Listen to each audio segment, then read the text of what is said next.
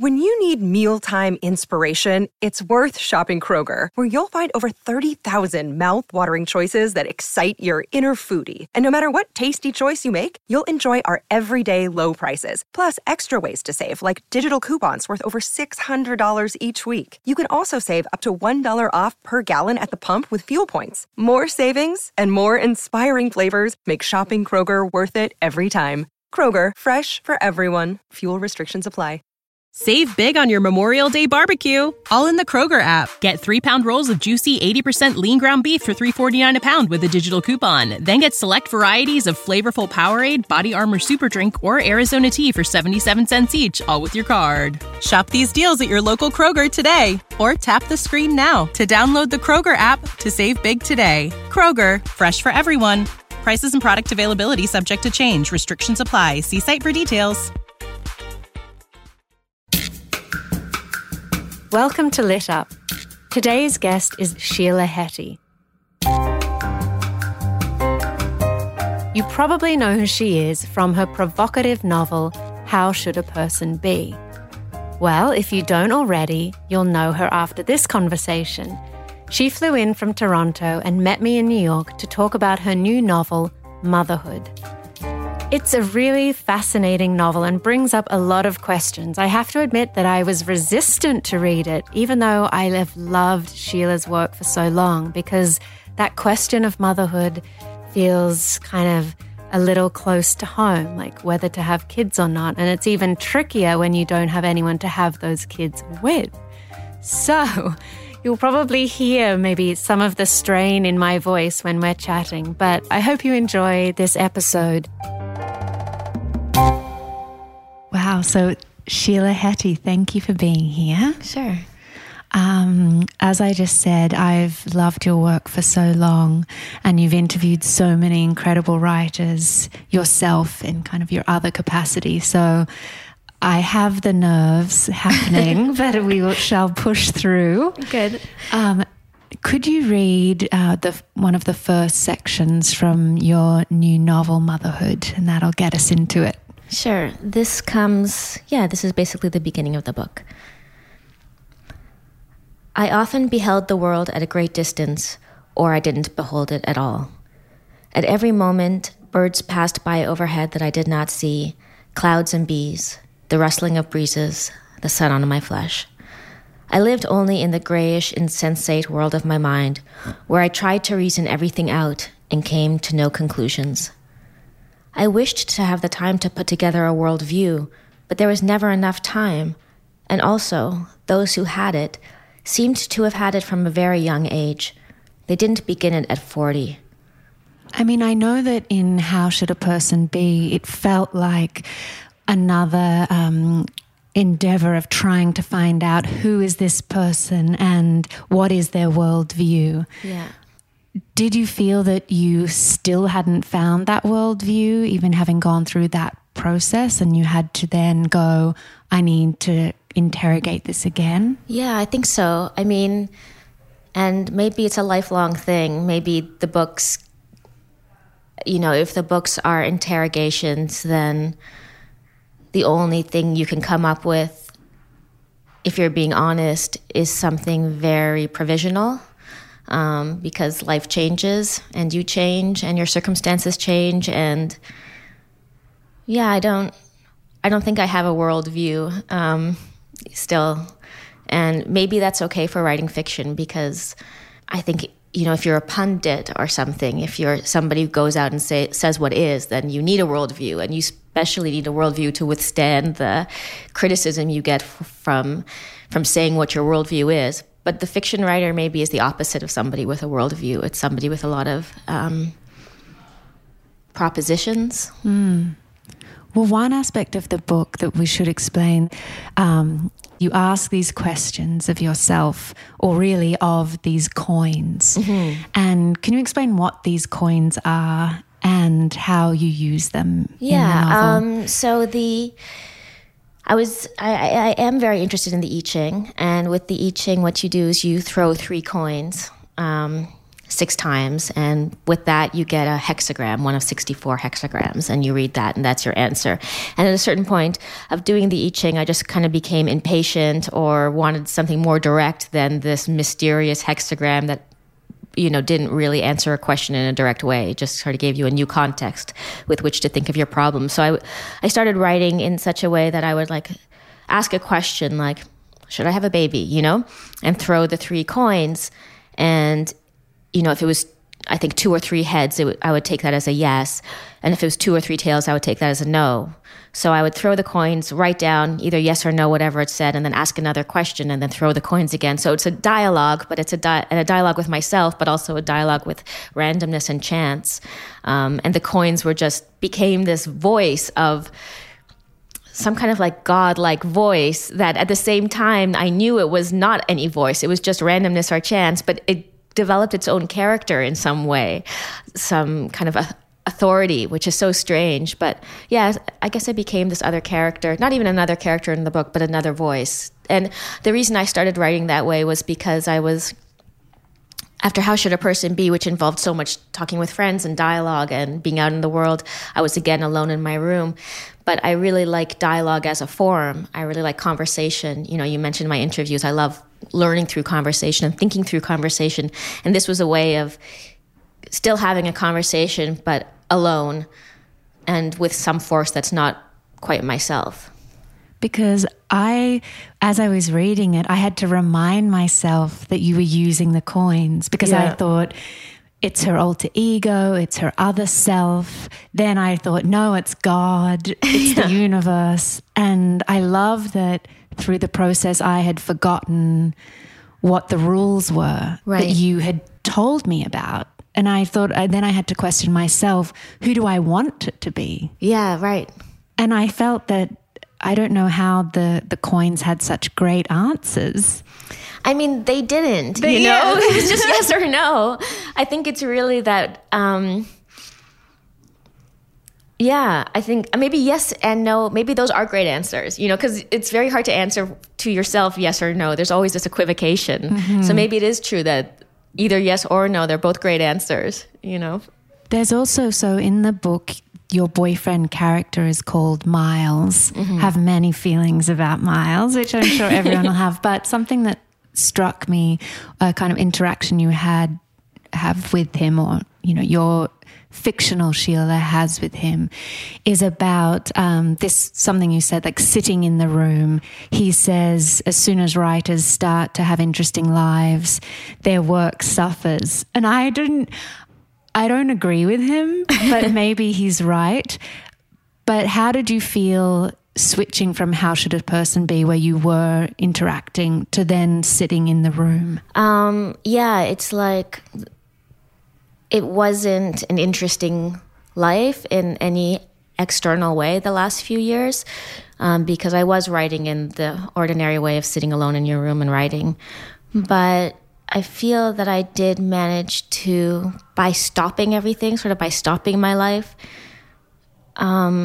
go to new, like deeper places than if I had continued. I don't know, I just couldn't do the same thing again. I can never do the same thing with a new book that I did with the last book.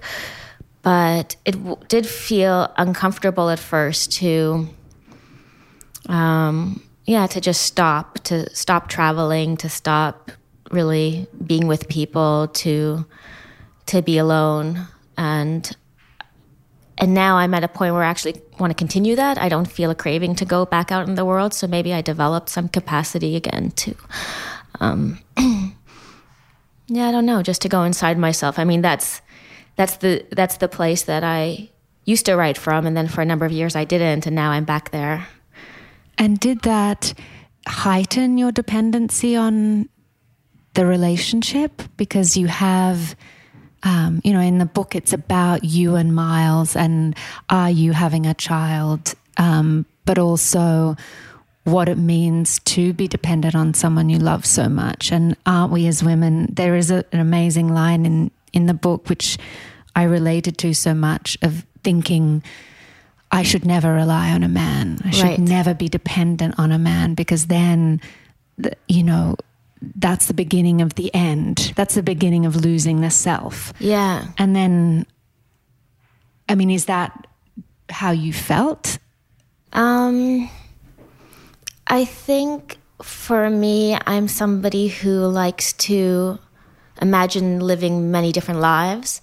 And it's very hard for me to accept that the life I'm living is actually my life. And, you know, if you're always imagining other lives, in some way you kind of evade the suffering of the life you've chosen, which every life has.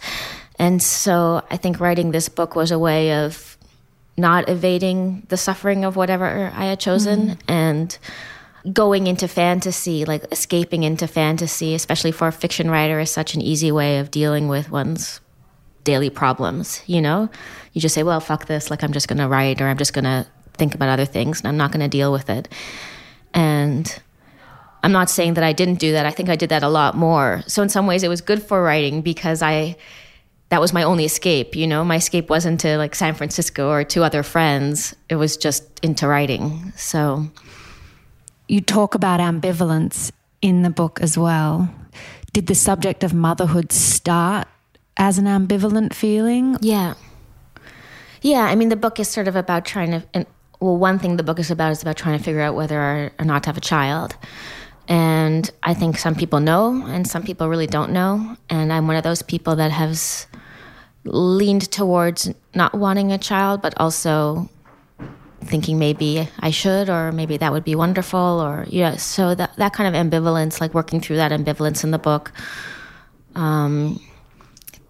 I think part of writing this book was a way of saying to myself, like, whatever you do, it doesn't really matter whether you have a child or not, but just think about it. Like, don't just act out, you know, right. Either by having one, you know, or just not having one and not thinking about it. Like, actually sit in this place and think it through and deal with all the very many questions and feelings and thoughts that either your projection into either life brings up.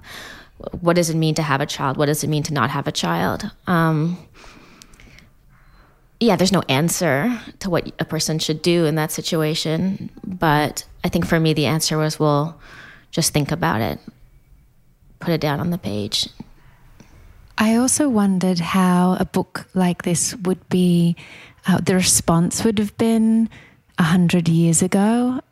I wondered, like, it's amazing that we're in this time where this conversation is so valued and important. Mm-hmm. And why do you think it's still so important for women to have motherhood be part of their identity? Because it has been.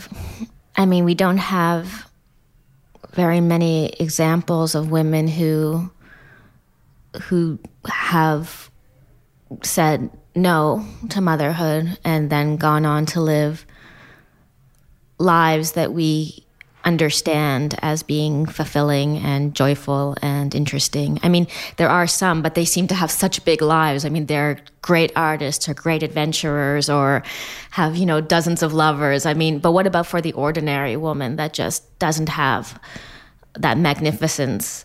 You know, what does that life look like? And I mean, I think we do live in a world where the message we get is that you're missing out on something tremendous. And there's no place that says it's okay to, maybe it is tremendous and maybe it's okay to miss out on it.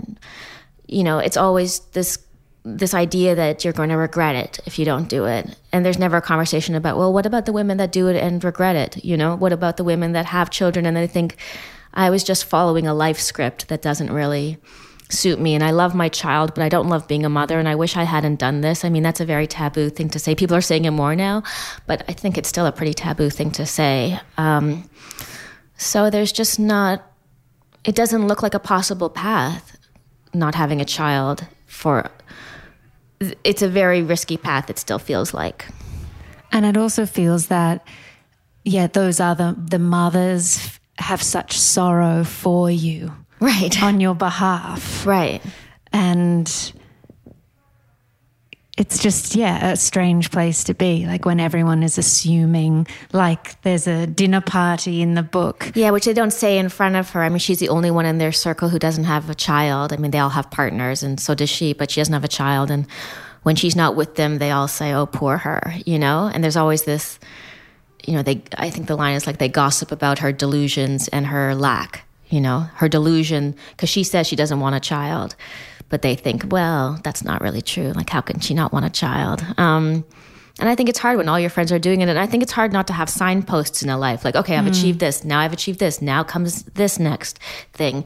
When you get rid of all those, you have to sort of, like, existentially every day, you're faced with, well, what is valuable to me? And maybe no one else will accept that as valuable. And maybe no one else can even see what's valuable to me. I mean, if you have a child, it looks like a very valuable thing in your life. If you don't have a child, it looks like the lack of a valuable thing, and people don't see what you have in place of that. I mean, for me, I write books, so in some ways I'm let off the hook. Well, you have your books, you know, like you're doing something valuable with your life, but what if you don't have something so overt? You know, what do you have for other people to look at and say, you know, that person is living a life of value for herself?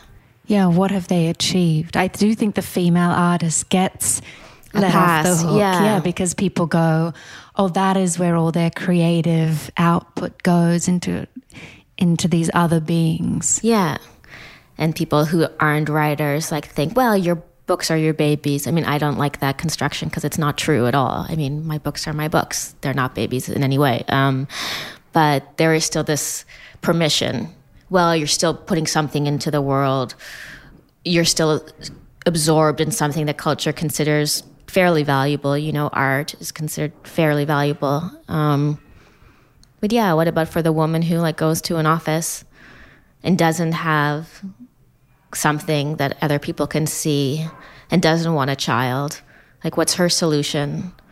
You have to have a lot of self-confidence, I think, and a lot of faith that, no, you're not going to regret it. If you don't want a child, you don't want a child. We don't all want the same things. Not every woman is the same as every other woman, you know? And you're not just a woman, you're so many other things. And even if you are a woman, like why is womanhood and maternity so linked? Like, there's a way of being a woman and not being a mother, but I think that there's a feeling of like, well, you're not quite a woman, you know? You're sort of like missing it. You're missing out on the central experience of womanhood. Has the experience of writing this book changed your relationship with your mother? Yeah, I think so. I mean, I don't know what it would be if I hadn't written the book. I mean, that's always the thing. Yeah. It's like maybe it would have changed anyways, just by reaching the age of 40. Maybe you have a different relationship to your mother than you do when you're 30 because you just get older and you see more, and she sees you more as an adult than as a child. I heard a great interview with you when you were talking about how should a person be, that the ugly painting competition, which was so wonderful. And you'd said that, you know, there were certain situations that you pushed into your life so you could write about them. Mm-hmm. And I wondered if in this book there were certain situations. I'm just wondering if the going to the psychic or the woman on the street was something that, you know, you do thinking, I'll see what happens here because I want to write into this. Yeah, I mean, I think in some way the whole book is that, because I had a conversation with a poet friend of mine named Sarah Manguso, and she and I sort of had a pact that we were going to have children. This was like when we were in our early 30s. We both decided, okay, we're both going to have children. And then, you know, she had a child, and I thought, I don't know if I can, you know, I don't know if this pact was a good idea. You can't really have a child because you have a pact with a friend. Like, it's absurd, you know? And I remember having a conversation with her, and she said to me, she was like, I was sort of agonizing about what to do. And she was like, oh, it's so much easier to have a child than to wonder whether to have a child. And she said, I'm so glad I'm not in that phase of life where I'm wondering. And in that moment, that was this moment where I thought, well, I'm going to prolong this phase of life. Like, if it really is such a horrible, nauseating thing that not only I go through, but other women go through, like, maybe my responsibility is not to have a child as I promised Sarah I would, but to stay in this hard place. And so I feel like I feel like I probably wouldn't have stayed in this hard place if it wasn't for the sake of a book, for the sake of, well, write down all those thoughts that I hadn't seen written down, you know? I hadn't read any books that were about this moment of trying to decide. So it seemed worthwhile. Like, it seemed like its own kind of adventure. Well, what happens if you just stay here? Yeah, what happens if you say the things that people can't speak about? This book feels like that taboo place for sure. I don't know. I mean, I guess I just want to be excited when I'm working. Yeah. So maybe those are the more exciting places. I just want to feel like I've got something to solve, and the only way to solve it is to keep writing. Or I've got I don't know. It's funny, like, which projects captivate you and which ones bore you. And it's so clear. Because I worked on this book more or less on and off for 7 years. So for something to interest you for 7 years, that there has to be something kind of mysterious about why it's so interesting to you. And I'm not even sure if it was the idea that it was taboo as much as I thought this book was going to answer something for me. Like, it was going to answer for me whether I wanted to have a child or not. And that was an answer I really wanted.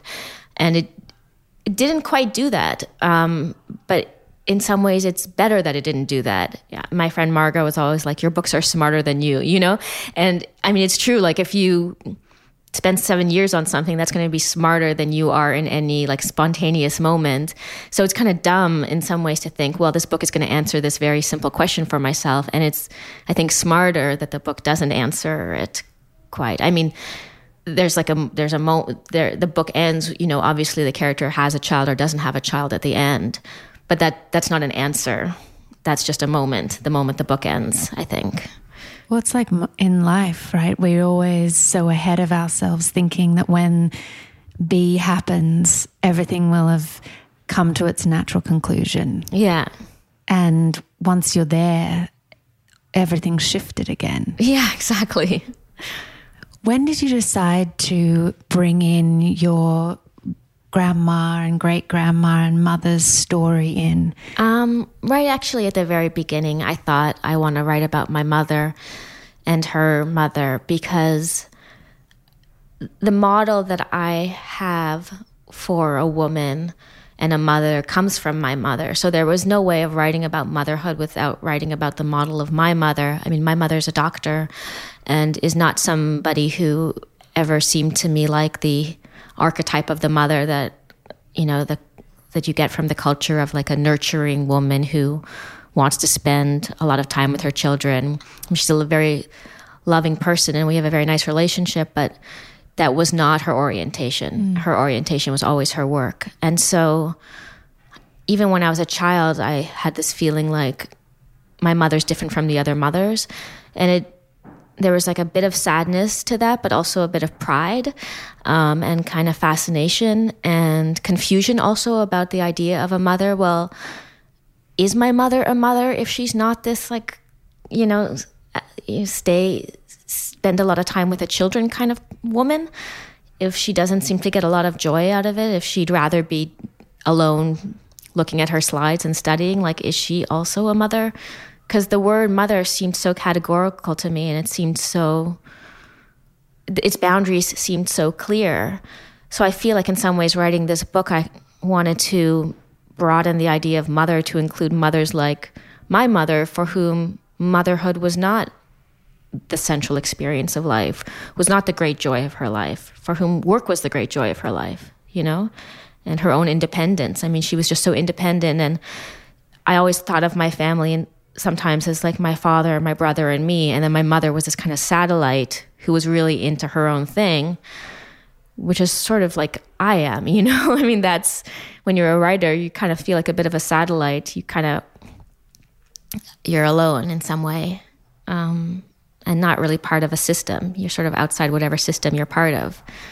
Well, and was there a point where you realized that you weren't the reason for her being a satellite? Because it's as a child, and it comes through so beautifully that, of course, you think, you know, as kids, we always think we're the reason for our parents' actions until we grow up and realize that we're not the center of their universe in that way. And, they must have been going through these other things and had thoughts and feelings that weren't about us. But when did that shift for you? And was it a relief? I don't think it's, I've even talking to you now, I'm like, I don't think it ever will be totally clear to me that I'm not the reason. I mean, I think there's always this like very infantile part of us that will forever think that the reason our parents are the way they are is because of us somehow. So even if as an adult I can intellectually say, well, no, it had nothing to do with me, the way she was. She was that way before I even came along. There's still always this childlike part of you that thinks you're the reason. So I don't even think today I fully can accept that. Well, that you could solve... I'm just trying to think of... solve her tears and solve her sadness. Yes. Yeah, like part of the book was, because my mother...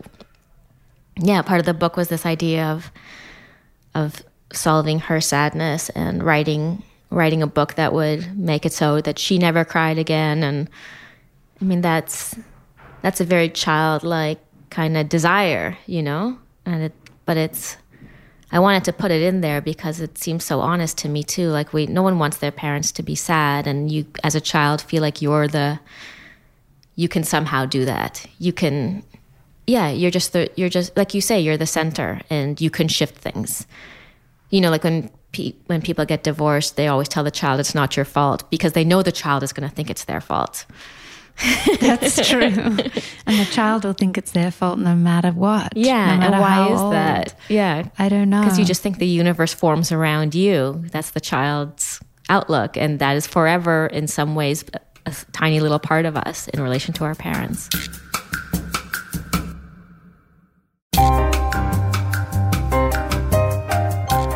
I think too, reading the book, I felt the potential sadness for myself if I didn't have a child, that my parents wouldn't get the joy of the grandchild. And that, I feel like that's another layer that you have to kind of work through when you think of not having children. Yeah, but they're not owed that, I don't think. And I don't think I think that's another cliche in some way. Yeah. Also, the joy of the grandchild. Like, I think a lot of grandparents or a lot of people who have had children aren't looking forward in that way to grandchildren, aren't interested in, I don't know, it seems a little bit like maybe that's not what your parents would experience. Maybe they don't need that. Well, I do have friends who, think they're going to have all this childcare help. Right, exactly. And then they're like, Mum's off at golf, not interested. Yeah, yeah. And I think a lot of women feel like, I did that already. I don't want to do that again. Yeah, fair enough. Yeah. The conversation you're starting to have about this, have you felt a current of anger towards it, or is it all kind of compassion or just interest? I mean, so far, many of the people that have read it are writers, and people I've sent the book to are mostly writers and friends of mine. So, I've had women say that they felt exposed by it and it was uncomfortable, but they're the kind of people that can see that and say that and not react against it or act out about it. But I think I'm sure there's going to be people that take issue with different parts of it. Yeah. I think reading your work, you come across as a very private person, maybe despite the work feeling so honest. How do you live in those two places when you have to go and talk about the book? Well, I have no desire to talk about the book. I mean, if I had Yeah, you just want to let it Yeah, I mean, that would be my ideal. Like I interviewed Elena Ferrante about a year ago, and I mean, I would love to do an Elena Ferrante with this book and just disappear and just let the book make its own way in the world without me. But that's ultimately I chose to do this kind of thing because I don't know, because it's easier probably to make your publisher happy and do some of it. And I'm also interested in having these conversations, but I don't feel the need to, I don't feel like there's anything I need to say. Like with How Should a Person Be, there was so much I wanted to say about the book and around the book, and there was so much I felt like I had to talk about that wasn't in the book. Whereas with this book, everything's in the book. There's nothing I can add to it. I can only take away from it, I feel, by saying stupid things that I haven't thought through, you know, because the book is really well thought through, and there's not a sentence in there that I don't stand behind. Whereas I feel like it would be so easy for me in interviews to say something that I'm going to not be able to stand behind. And I wish I didn't have to do that, but I made the choice to do that. And when you interview other writers, knowing that about yourself, how do you broach them?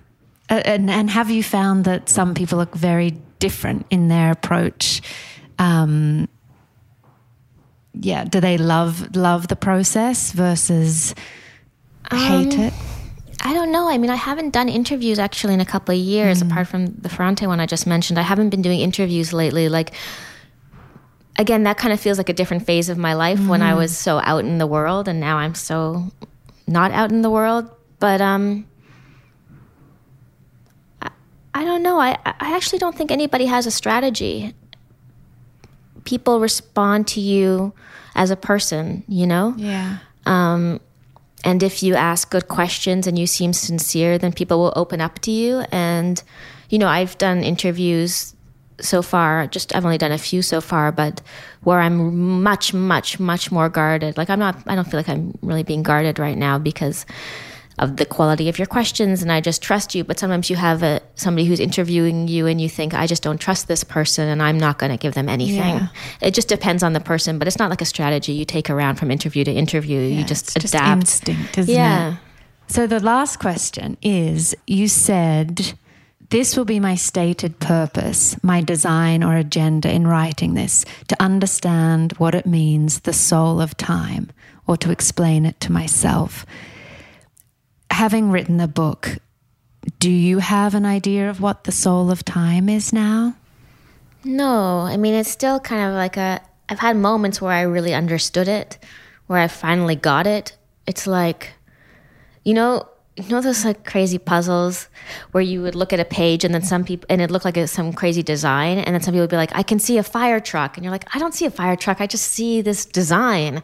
And I could never make those pop up for me. And I feel like the phrase, the soul of time, is one of those where once in a while it pops up and I suddenly get it and I can see it and I can understand, and then it goes back, and the next, like my eyes blur and it goes back to being this sort of mysterious phrase. What does it feel like? To get it? Yeah. It's like a very comforting feeling, and a feeling of sort of everything's in its place, and kind of a feeling of love and being, just being in the universe in a more essential way, rather than you're this random creature that was born onto this planet and you have no idea, about anything, and you're doing your best. It's the opposite of that feeling. The feeling that there's a place for you, there's a place for everybody, and everything's okay. I mean, I guess the idea that the soul of time, I don't even know where that phrase came from, but maybe it's like a word like mother or something. Like for some people, the word mother is such a comforting word. And I think in the moments where I get it, the word soul of time probably feels to me like that word mother feels to other people just home. Yeah. Like love, unconditional love, safety. Yeah. Do you have a belief system that you go by every day? Nothing beyond the basic, try to be good to other people and try not to waste the day. I mean, no, I wish I had, as I said in the introduction, I wish I had a belief system. But, I mean, this book is just done. I'm not really working on a new one, so I feel very out of sorts. And I feel very purposeless and kind of useless and sort of soggy. Like if I'm not working on something, I just feel like I have no form. So I really hope to get back to a project soon, but it's not really, I don't really have a belief system. I just have a way of being in the world which involves working, which makes me feel good. And if I'm not doing that, then nothing makes me feel good. Oh, keep working. There'll be so many more beautiful works in the future.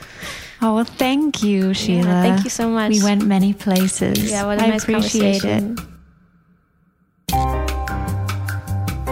Thanks so much for listening to this episode. I don't know if I'm any surer about motherhood or not after our conversation, but I loved it nonetheless. I'd love to hear what you think. It's a triggering topic for some people, so I'd love to have a discussion about it if you guys want to. Let me know and get in touch at LitUpShow on Twitter and Instagram, and we can start the conversation. Also, let me know if there's an author you'd love to have on the podcast, and I'll do my best to get them on. Save big on your Memorial Day barbecue, all in the Kroger app. Get 3-pound rolls of juicy 80% lean ground beef for $3.49 a pound with a digital coupon. Then get select varieties of flavorful Powerade, Body Armor Super Drink, or Arizona tea for 77 cents each, all with your card. Shop these deals at your local Kroger today, or tap the screen now to download the Kroger app to save big today. Kroger, fresh for everyone. Prices and product availability subject to change. Restrictions apply. See site for details.